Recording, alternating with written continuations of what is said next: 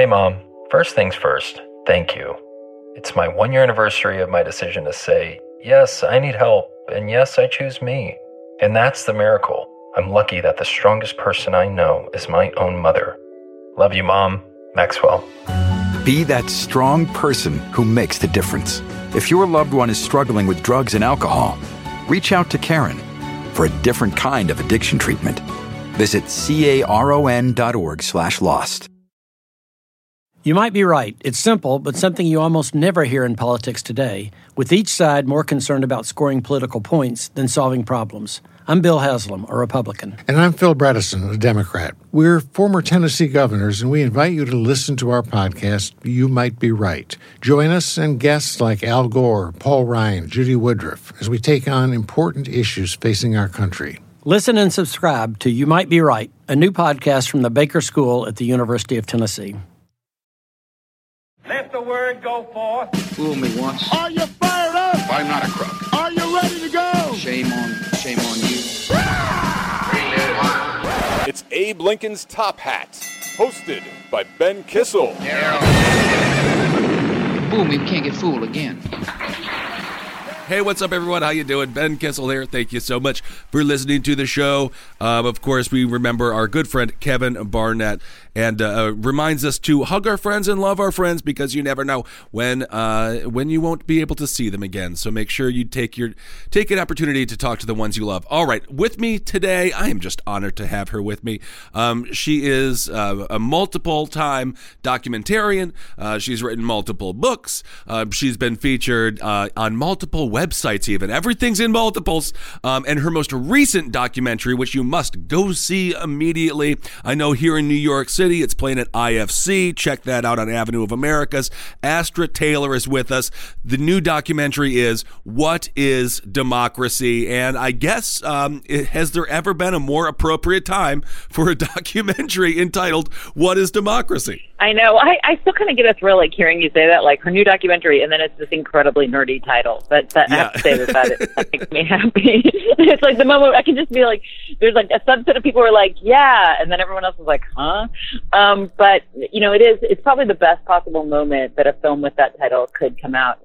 It's funny because I actually I wrote the first email pitching it to my producer in 2013 when it was definitely less of a sort of easy case to make. Right. Most people, but the timing is right. People are thinking about democracy, and that's what this film is about. It's an invitation to think.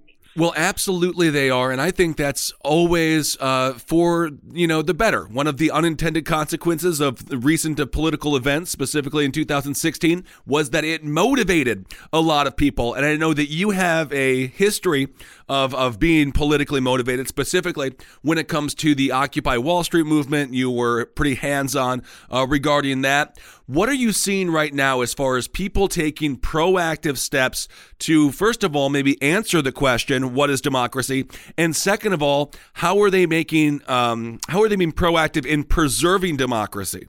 Oh, and and maybe we can even go way back and just, what is your idea of what democracy is? Yeah, I mean, part of why I started working on this film and why I was thinking about it in 2016 was my experience in Occupy. And, Occupy, I think, was really interesting in the sense that it was a critical moment.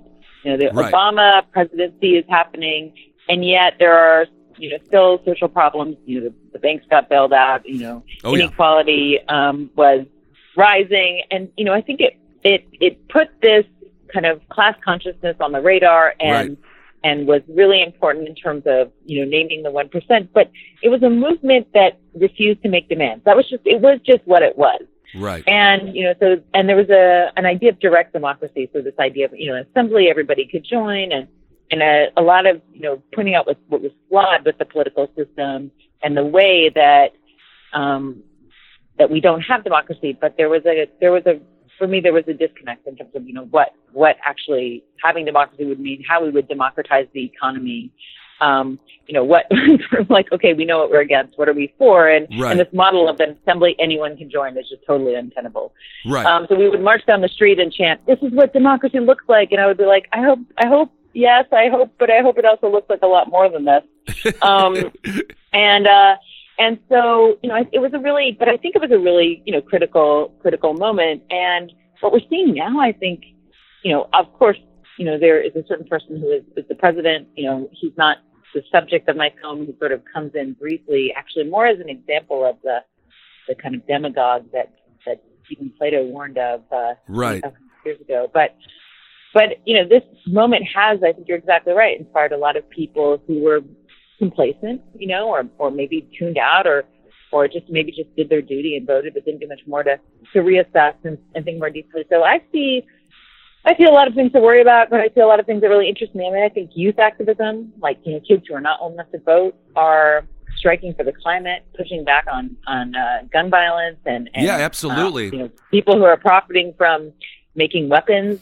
I think we see strikes. I mean, look at the sort of new sense that labor is powerful. So we have and we also, of course, have a new generation of candidates who are diverse in the Democratic Party. So what's really interesting is like the sense of democracy is something that's inside and outside.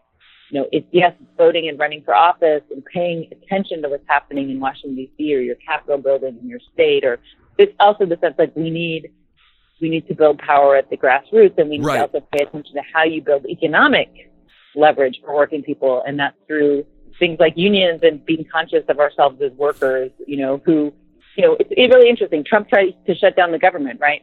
Right. But what he did was he didn't pay people. It was actually the threat that workers were not going to work. Those are the people who actually have the power to shut things down. Absolutely. And so I think it's a worrying but also really interesting time. And the film tries to have that, doesn't give false hope. It's like, yeah, things are hard. It's always been hard. Democracy is not easy. But people, it's also, something that has managed to advance and progress. And, it progresses through struggle. And so here we are. Absolutely.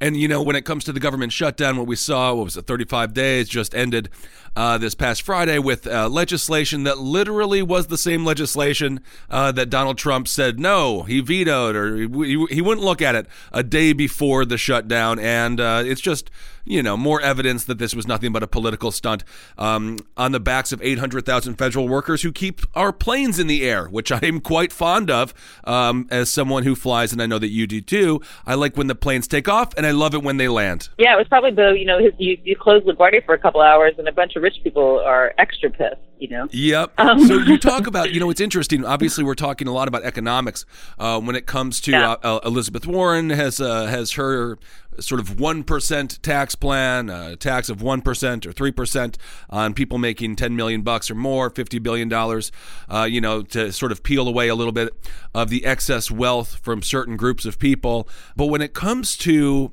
the working class people of this country, that's one kind of angle, a tax on the wealthy. But when it comes to job creation and when it comes to what the future looks like, I know you wrote one of your writings was called The Phobot Revolution, a field guide to the future of work.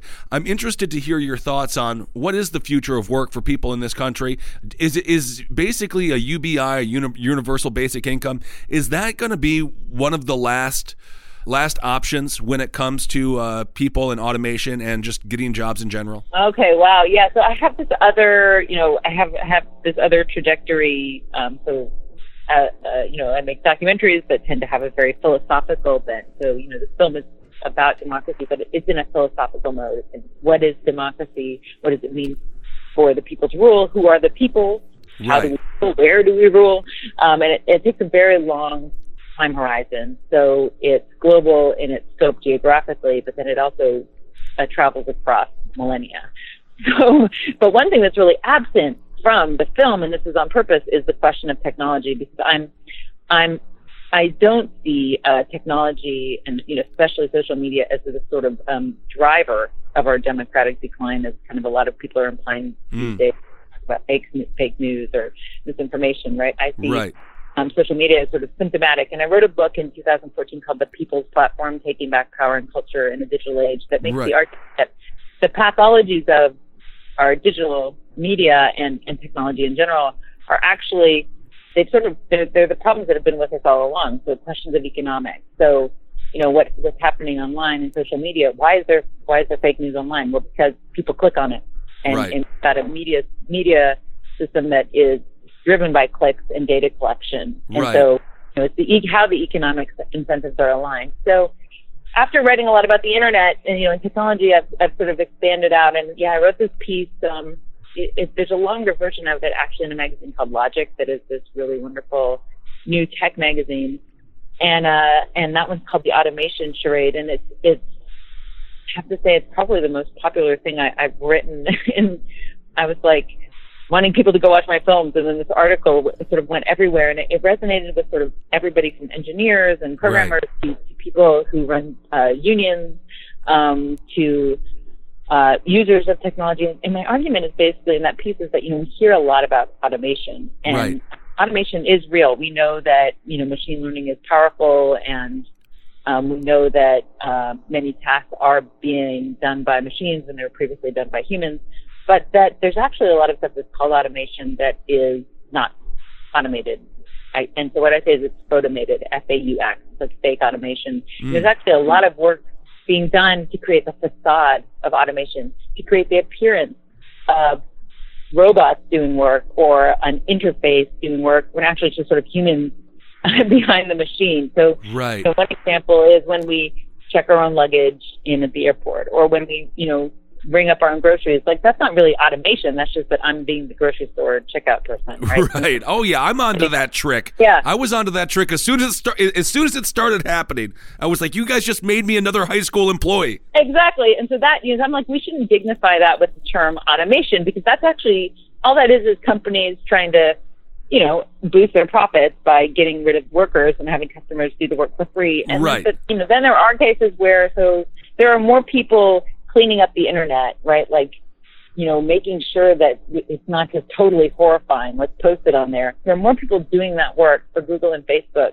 but through contractors. When they work in the Philippines, they work in India, then there are actual employees of Facebook and Google and these big tech companies. So it's like, and we are given this facade that it's just like, it just happens like magic. So there's all this invisible work. So I think automation is both a reality, but it's also an ideology. And so when the powerful promote this idea that there's going to be a robot revolution, or the robots are taking our jobs, as though robots have agency.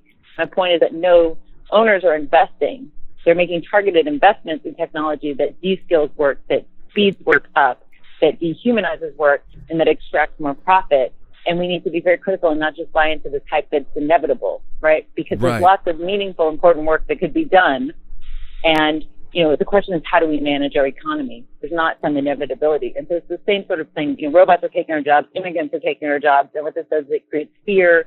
It creates a sense of powerlessness as though these are natural forces when they're not, right? Right. These are all political decisions, and it's about power.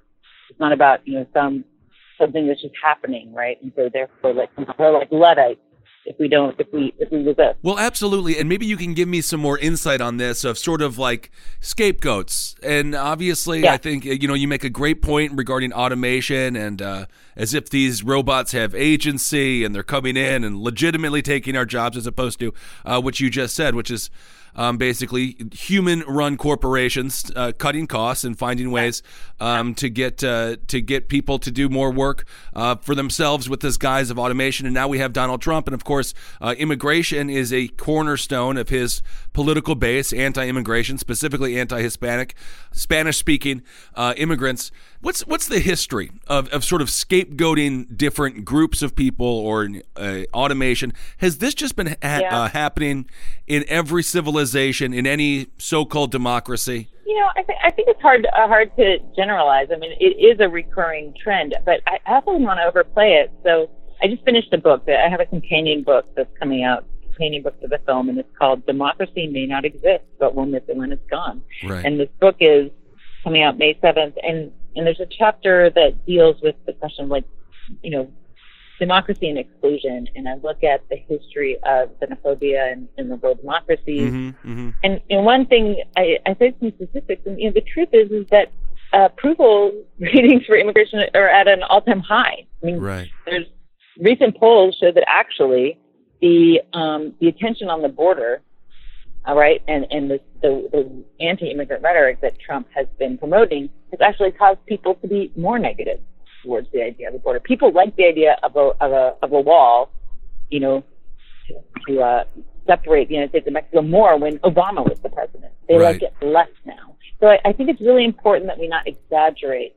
how popular xenophobia is. Right. And I think we have to also understand how it has been specifically cultivated, because it serves interests, and it serves two people's interests. One, it serves the interests of employers who do like to pit domestic workers against foreign workers who are more vulnerable, right? Because Totally. they don't have the same rights, they can be paid less. Right.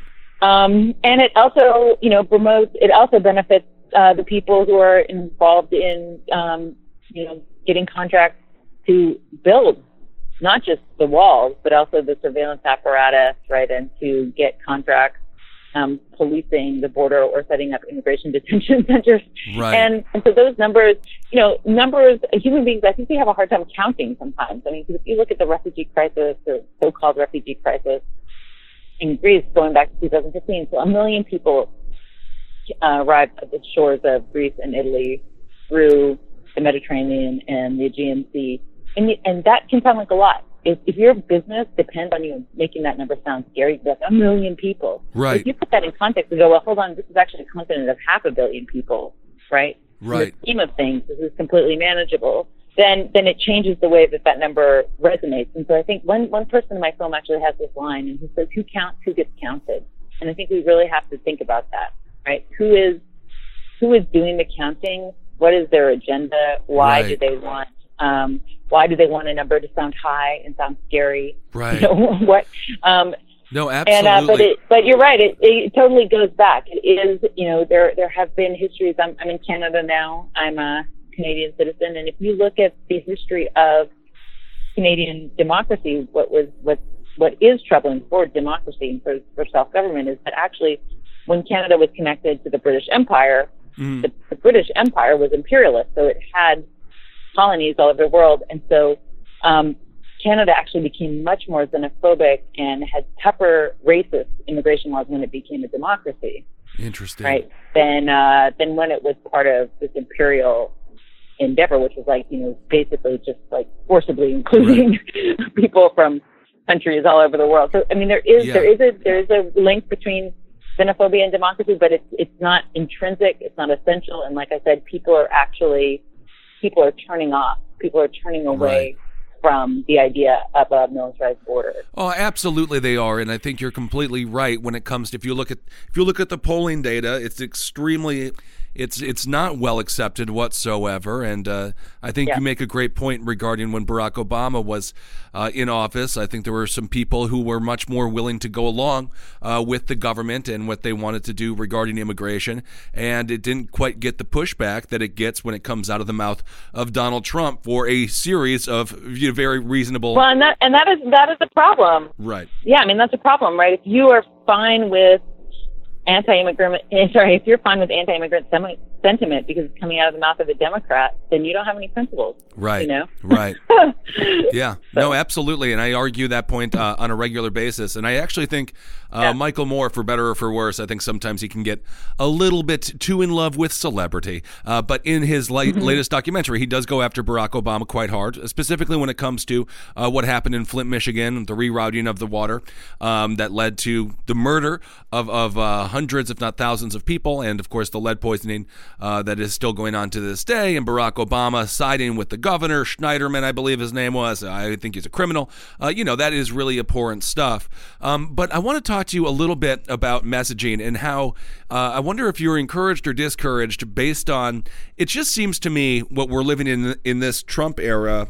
People have now, it's been normalized to a degree that I was hoping it wouldn't quite get normalized. I think people are still like, this is weird, but not quite to the extent that I think they should be in many ways. What about just consistent messaging coming from government, coming from leadership, and how that does seem to work? We're doing a 3-parter on Joseph Mengele on last podcast on the left, so obviously talking a lot about the rise of the Nazis and things like that. And I'm not equating the two, I'm just simply talking about how political messaging seems to work. What are your thoughts on how vulnerable or easily manipulated the human mind can be when it comes to democracy? Oh my God, it's an epic question. I mean, it is troubling what people accept. But that is the history of the United States, you know, and the fact that we live in a country where plenty of horrible things have been perfectly legal. From slavery through segregation, through the treatment of wives as literally the property of husbands who could do with their spouses what they wanted, including rape them and beat them. So, I mean, it's like, you know, common sense, I guess, you know, for me, the optimistic reading of this is like, okay, common sense can change, and what's acceptable can change dramatically, even in a generation. And you know, I see some of the normalization of Trump as also just symptomatic of the American political system, which is a winner-take-all, first-past-the-post two-party system. And so what happens, you know, is that, you know, people, you know, they stuck to the party. They stuck to, they didn't want to break with the Republican Party. And so it's like, that's a feature of our political reality. And it's a major problem because what it did is it changed the common sense for so many people who are part of that coalition. Right. And, you know, perhaps one of the answers is that then we have to think about the structure of our democracy, right? Other ways that politics could be arranged for that doesn't happen. I mean, if we had a system with multiple parties and proportional representation, then maybe there would be this sort of fringe white supremacist party, but it wouldn't actually be able to take over one of the only two, you know, political entities. So I think there is something very scary happening, and it's the kind of compromises that people will make to keep power. It is you know, also a resistance to change. You know, I think we are seeing, you know, something very powerful in nostalgia, right? In this idea, like sort of going back to a past that never really existed, that was more, you know, patriarchal, and, you know, where, you know, older white people ruled the day. You know, but it's a complicated question. I think your point is like, democracy is not always pretty, and that is one real theme of this film, is that, you know, so I go back to Plato and I go back to the Republic, which is the foundational text of Western philosophy, and it's an anti-democratic text. And Plato says, you know, and this is expressed very beautifully by this Greek philosopher, this woman, and we're actually sitting in the site of Plato's Academy, and she says, you know, Plato warned that democracy would develop into tyranny because of wealth inequality. So the divide between the rich and the poor, and that the unruly passion of the people would lead them to elect a tyrant. And what Plato feared most of all about democracy was that it marginalized the wise, right? And he thought that because, of course, the Athenian democracy put his mentor Socrates to death. And so, you know, these warnings about democracy, you know, have always been there. But the thing is, so Plato offered his medicine, which is this crazy idea that there should be these philosopher kings. And, you know, what's interesting is he said they could be men and women. He was actually kind of, I wouldn't say he was a feminist, but he was for gender equality on that front. Okay. But, you know, what we've never done is sort of equalize, get rid of this problem of the divide between the rich and the poor, which is what Plato said was the source of the problem. And we don't do that because the forces of oligarchy, like the rich, the capitalists, call them whatever, are basically willing to go to whatever length, you know, to maintain their wealth and their power, even if it you know, risks bringing the entire world down. So, and you're destroying the climate. So, you know, it's but democracy is a risky enterprise because it encourages people to question the legitimacy of the political system, and that can be a very powerful thing because it can lead towards justice and more inclusion, and can be a very dangerous thing. Right. Hey there, want a New Year's resolution you can actually keep? Stop going to the post office to send letters and packages when you don't have to. Hey, that sounds pretty fun. Save time and money this year by using Stamps.com instead. Stamps.com brings all of the amazing services of the U.S. Postal Service right to your computer. That's exciting. Stamps.com is the fast and more convenient way to get postage. Simply use your computer to print official U.S. postage for any letter, any package, any class of mail, anywhere you want to send. And the mail carrier picks it up. No more lugging mail to the post office and no more hassles. We use Stamps.com here at the studio, and we couldn't go without it. When you're as busy as we are, Stamps.com makes it easy for us to make the most of our time and money to make sure you all get your last podcast shirts, pins, patches, and puppy bandanas right away. I use Stamps.com because when sending letters and packages is this easy, this reliable, and this efficient, why would you use anything else? I love Stamps.com. And right now, you too can enjoy the Stamps.com service with a special offer that includes a 4-week trial plus postage and a digital scale. So start the new year off right. Go to Stamps.com, click on the microphone at the top of the homepage, and type in Top Hat. That's Stamps.com, enter Top Hat. Well, and it's interesting because obviously with the Democratic field, I think there's going to be, it's going to be a vast field, I hope, for the Democratic Party. And I want to hear your thoughts on that, sort of hearkening back to what we saw in 2016 with the Republicans. And obviously, you talk about people being able to toe the party line in order to maintain power. Lindsey Graham, to me, is just the personification of someone who went completely spineless, no backbone at all, just towed the party line after, of course, what Donald Trump said about his best friend, John McCain, and, all the things that happened on the campaign trail with giving out Lindsey Graham's phone number and all that madness, and Lindsey Graham still supports him to this day. But when it comes to the Democratic Party, we're going to have someone like an Elizabeth Warren out there. And then perhaps Michael Bloomberg might throw his name into the ring. Of course, a billionaire, former mayor here in New York. He was a fairly fine mayor, except for the illegal third term, but we don't need to get into all that right now.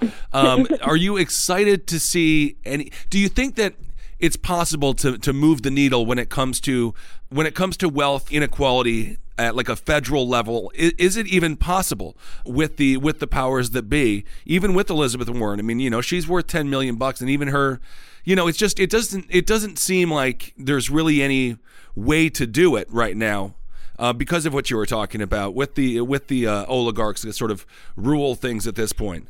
Well, I think it's a really tricky task. I don't think we should underestimate it. I mean, so, on the one hand, I think there has been a massive shift in sort of, I wouldn't say common sense, but the way people feel empowered to talk about issues of economics and class publicly. We have the sort of, there is no alternative, Washington consensus of the 90s is gone. So there has been a shift on, and what actually seems possible is that finally positions that were actually always pretty popular, like taxing the rich, are now just being said aloud. So that's interesting. But I think we have to be realistic about the major structural obstacles.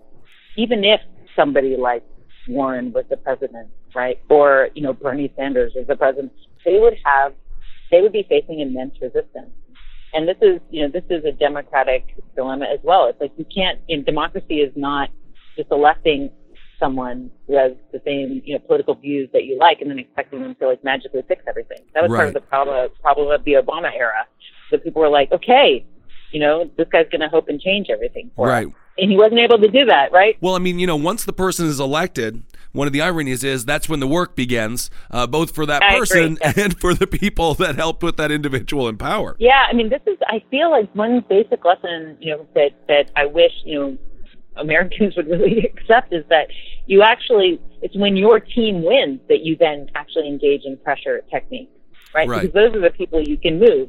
You can march all day against the war in Iraq, like in 2003, the biggest, anti-war march in history. And there was not someone in office who was going to hear that. So I think we need to, the problem with the kind of sports team mentality is like, okay, my side won. I voted for Obama. It's like, no, well, that's actually who you have to engage now in a kind of adversarial relationship with. Yeah. So to make him do the thing. I mean, hell, it's working for Donald Trump and Ann Coulter. Like literally, Ann Coulter and Sean Hannity, both people who I've met. And, it's bizarre to meet them. But they literally, they are following through with Donald Trump. They are like, no, bro, you can't bend on the wall. And he did. And then they're so they give him shit every day. Every day. Right. Yeah, they do. I mean, and I think there's something about that. I mean, my film, there's a parallel story in the film about ancient Greece. And so this warning of the rich and the poor. But then there's modern Greece. So I look at the sovereign debt crisis, and then there was this massive referendum in Greece, and basically, the Greek people voted against austerity, and their political leadership through the party wasn't able to follow through and sort of betrayed the popular will. And I tell that story as a way of, presenting just how steep the challenges are. So, right.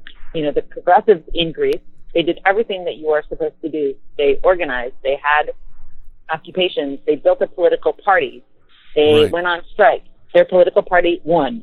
They took over the government. They had parliament, and they had, prime minister was on their side. And yet, because of, how powerful, bigger, transnational forces were, and the power of markets, and the fact that we're all in this global economy, meant that, they didn't even win after doing all of that. So it's a sad story, but it's also just to remind us that, we don't just elect, even if we do manage to put a Democrat in office, there's not going to be, Medicare for all overnight. Right. And so people have to be ready to build power from the base. This has been an issue. This has been driving me crazy lately. When it comes to the binary choices that we have, oftentimes we talk about, same coin, two different sides, and there's mild differences in many ways. There could be a lot more differences. It's amazing what everyone seems to agree on in a lot of ways. But when it comes to, let's see what's going on right now regarding the Middle East, regarding Syria, a lot of people are upset that Donald Trump, he gets a lot of stuff wrong. But when it comes to pulling out troops, I'm like, we shouldn't have been there in the first place. I really don't have a problem with it. But now you turn on MSNBC, corporate media, and they're banging the drums. We need to stay there because 4 Americans just got killed by ISIS. They're not gone. It's like, well, they wouldn't have been killed if they weren't there. It is so difficult as someone who wants to be principled, stand out against war, foreign intervention in many ways, when we have a process where it just seems to constantly shift, and now we have a left that seems to be more in favor of foreign intervention and in favor of institutions like the FBI or the CIA, COINTELPRO, the horrible things that the FBI has done historically. So, that just seems to be extremely frustrating as someone who wants to be more principled and holds, true to some kind of moral view. So what's the option for someone who is anti-intervention, who is also skeptical of our, institutions because they have done some extremely nefarious things both at home and abroad.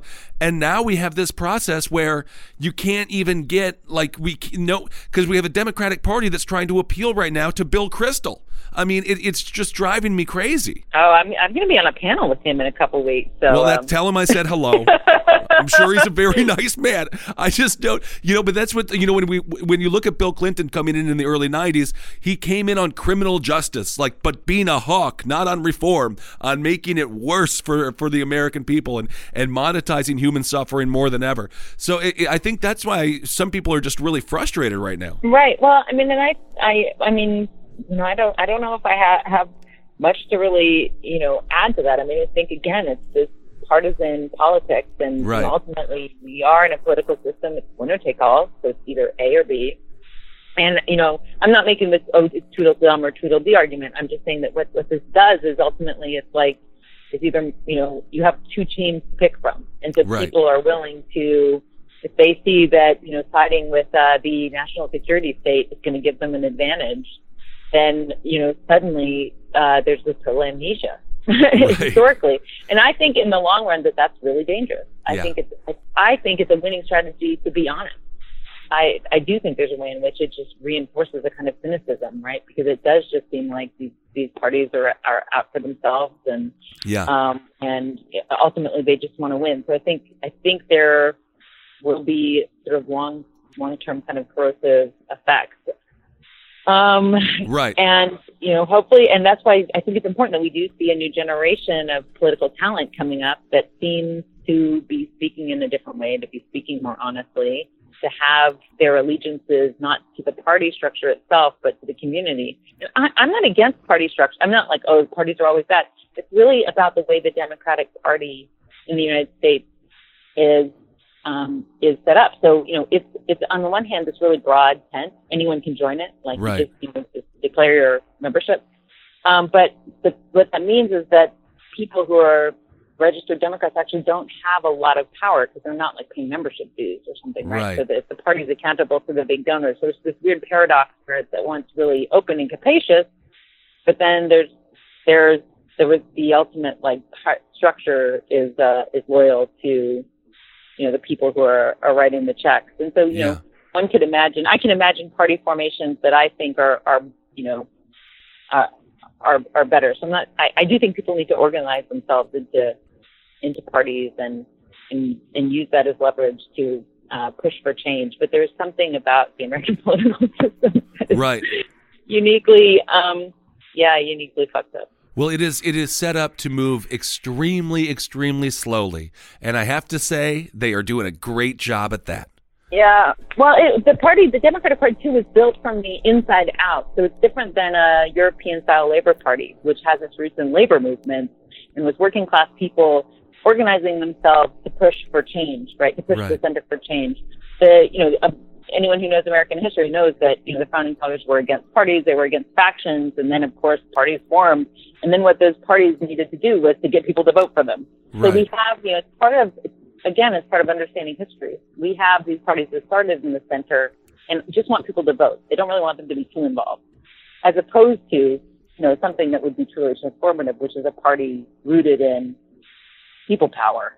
Right. That's trying to change the system from the outside in. Yeah. Again, the documentary, it's called What is Democracy? If you're in New York, it's playing at IFC. Highly recommend going to check it out. We're talking with Astra Taylor. Thank you so much for being on the show.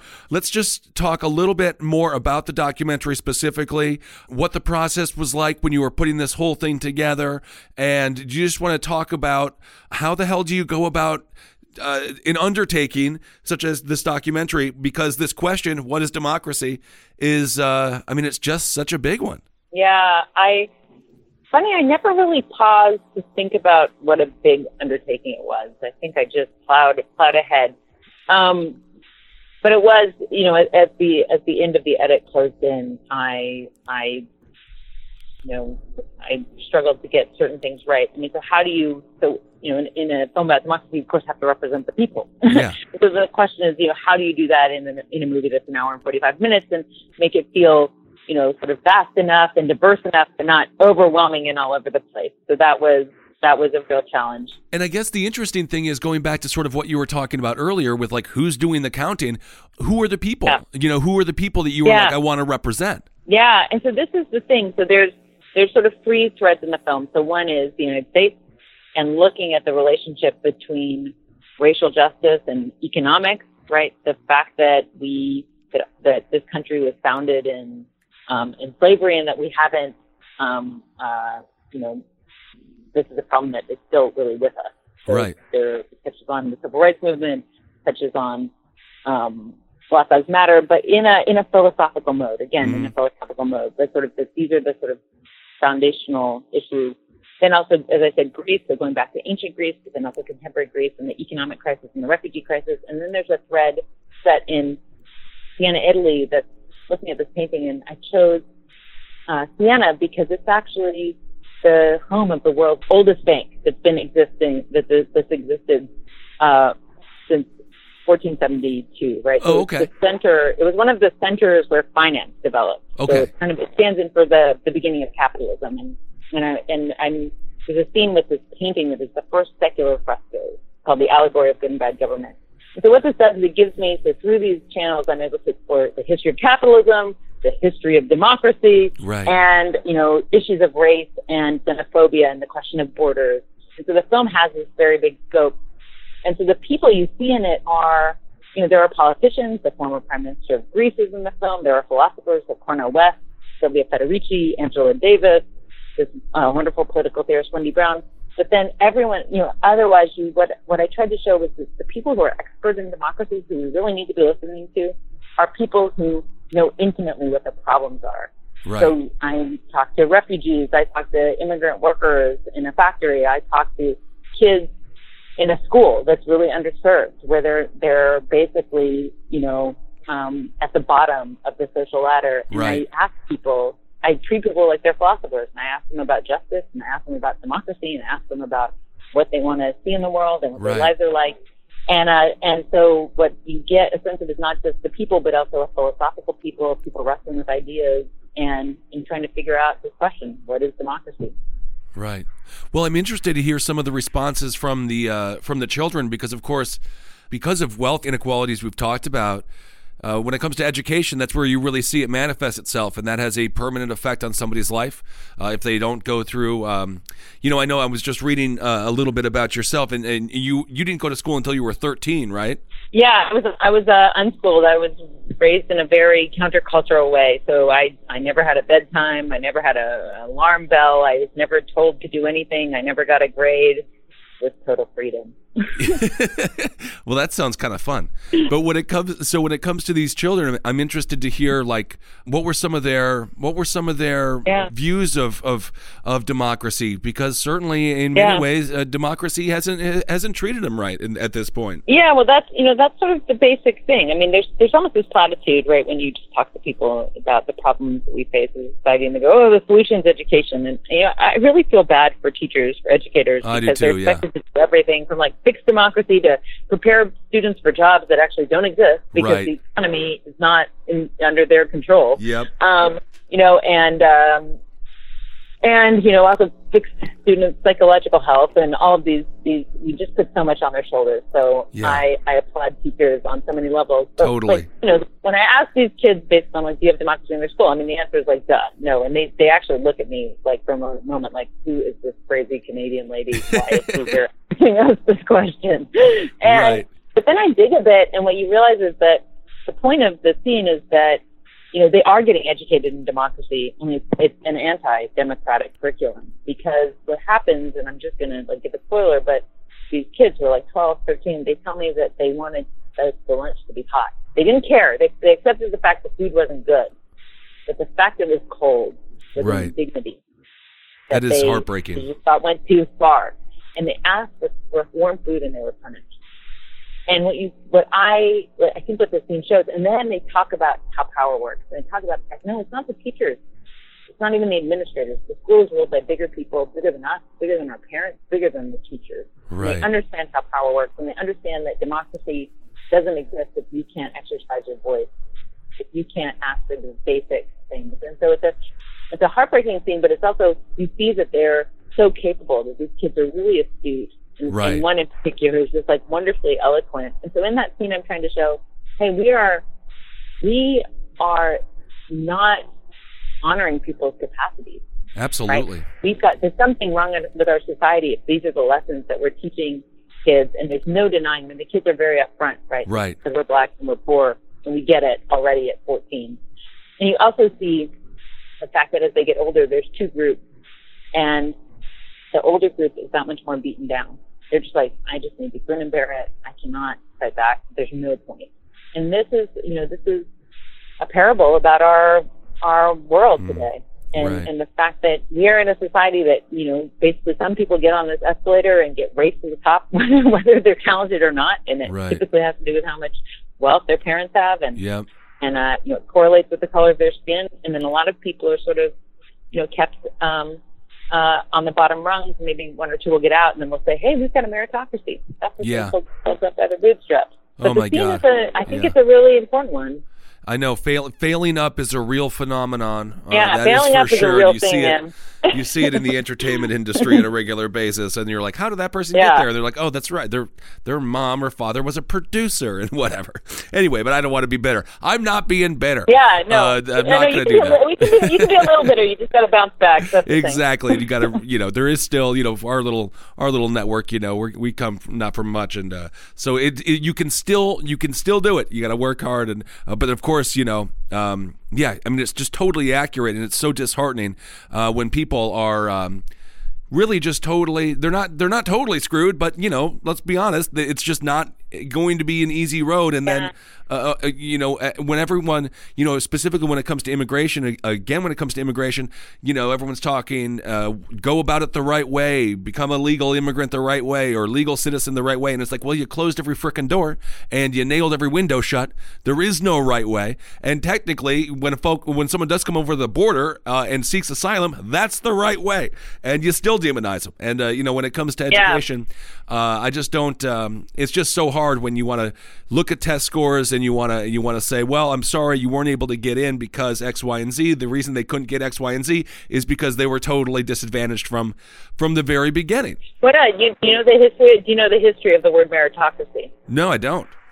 Yeah, so the word meritocracy, it's quite funny that this is this word that people kind of hold on to as an ideal. So, you know, if we are a meritocracy, then things are fair, or if we could be a meritocracy, things would be fair, because it was actually a term coined by this British writer and sociologist named Michael Young, and he wrote a satirical book, and it was a satire of a world where those with merit got to rule. And what he basically said was that this would be a terribly undemocratic world, because people who had that advantage would then perpetuate it, right? They would do exactly what we're seeing today. So the irony is that this guy kind of wrote this very prescient book outlining the system we actually have today, only he was doing it to say, here's what it would be called, and it would be terrible. Wow. Right? Because the people on top would actually believe that they deserve it. Wait, so our entire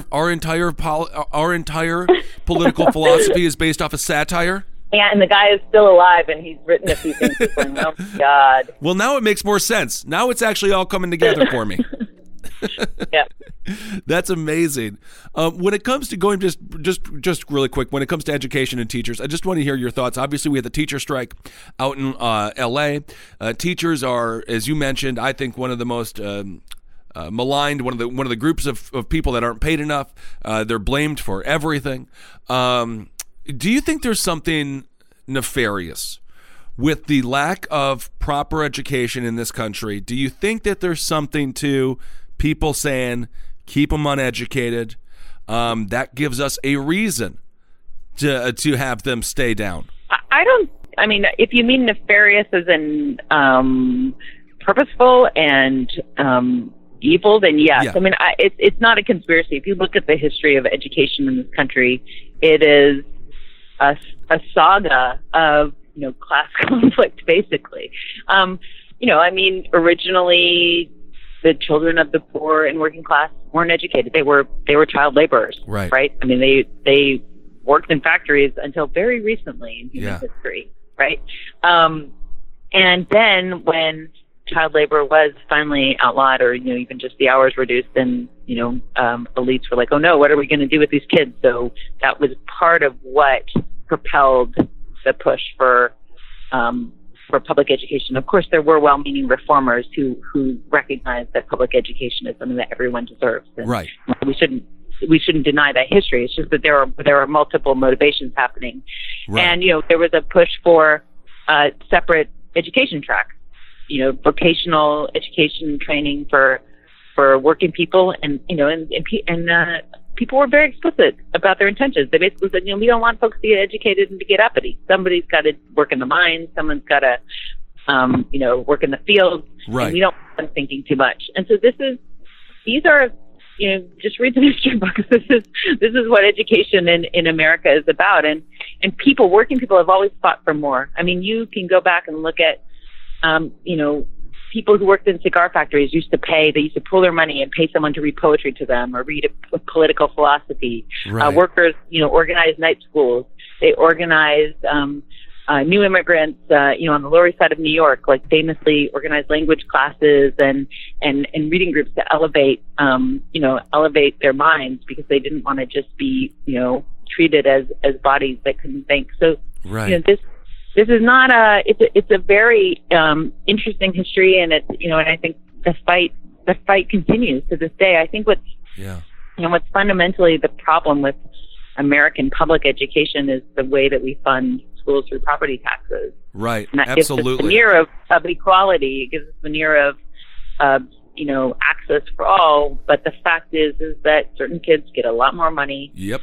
Than others, and those kids are, you know, disproportionately black and brown. And until we address that, and, you know, I just think like equalized funding across the board, or based on the cost of living. And there's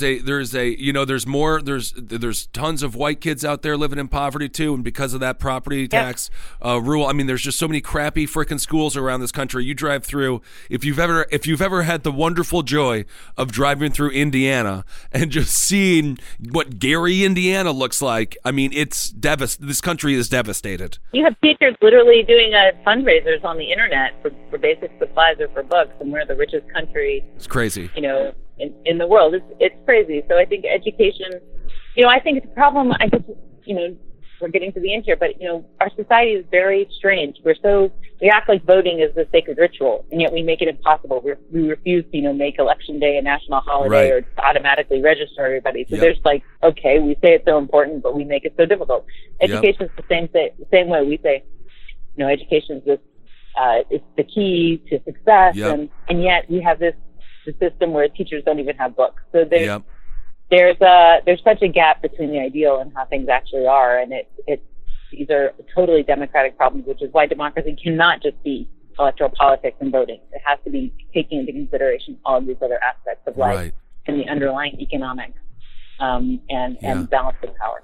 Awesome. Thank you so much for being on the show. I really appreciate it. I'm sorry for those listening. I rescheduled Astra Taylor 1,000 times, and I would have said no to do my own interview. So thank you so much for being patient. No worries. It's really fun. Thanks for having me. Thank you. Everyone, check out the movie, What is Democracy? Again, if you're in New York, it's at IFC right now.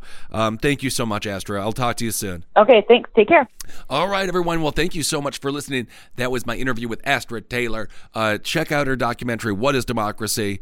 Also, there's another documentary called Zirzek and Examined Life. So check out both of those. I mean, really awesome stuff. We got a lot of things to talk about here on the show coming up in the very near future. So we'll be covering everything. We got some new people. I want to talk about Julian Castro. I got some Bernie Sanders news.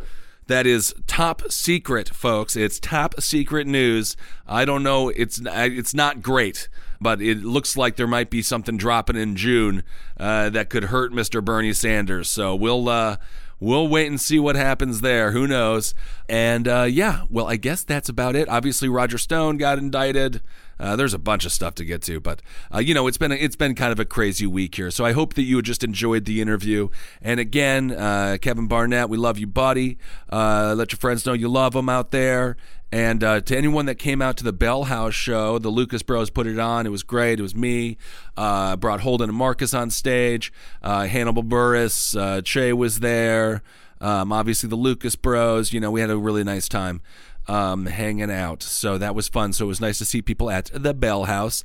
All right. So yes, we'll do more news stories. We got a lot of news to cover, but I'll do that on the episode coming out in 4 days or something. So you can hold on. It'll all be coming out for you. All right, everyone. Love you. Hail yourselves. Talk to you soon. This show is made possible by listeners like you. Thanks to our ad sponsors, you can support our shows by supporting them. For more shows like the one you just listened to, go to lastpodcastnetwork.com.